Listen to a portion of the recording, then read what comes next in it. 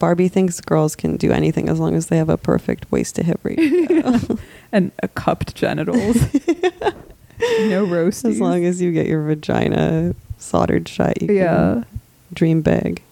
Yeah, Barbies are a great doll for today because they do have cupped genitals, which is where we're kind of headed. Yeah.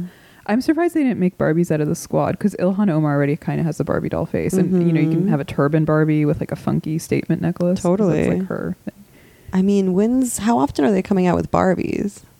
I don't know. That's a good question. I'm not... It sounds like nobody's buying their products because girls are all gaming or twitching or like showing their pussies on OnlyFans. Like, there's just no need for Barbie Coder anymore. Barbie. I mean, I guess I guess girls must still like Barbies. I'm neither a mother nor a pedophile. So I don't know what kids are into. Sorry.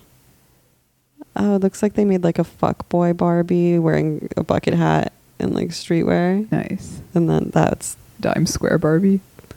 Need to make some Red Scare Barbies. Those would fly off the shelves. That's a good idea. No, that's fun. I'm just picturing like AOC Barbie. Is there a podcaster Barbie? Yeah, well, one of them looks like AOC, the kind of... Yeah, she has a kind of bottle cap, calm down, you're just a whore who found glasses.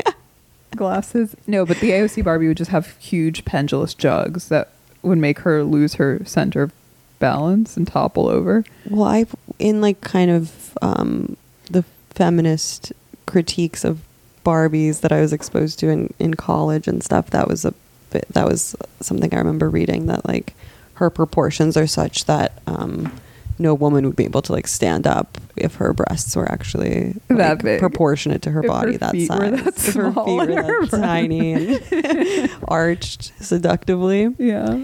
No woman's feet could be that nice.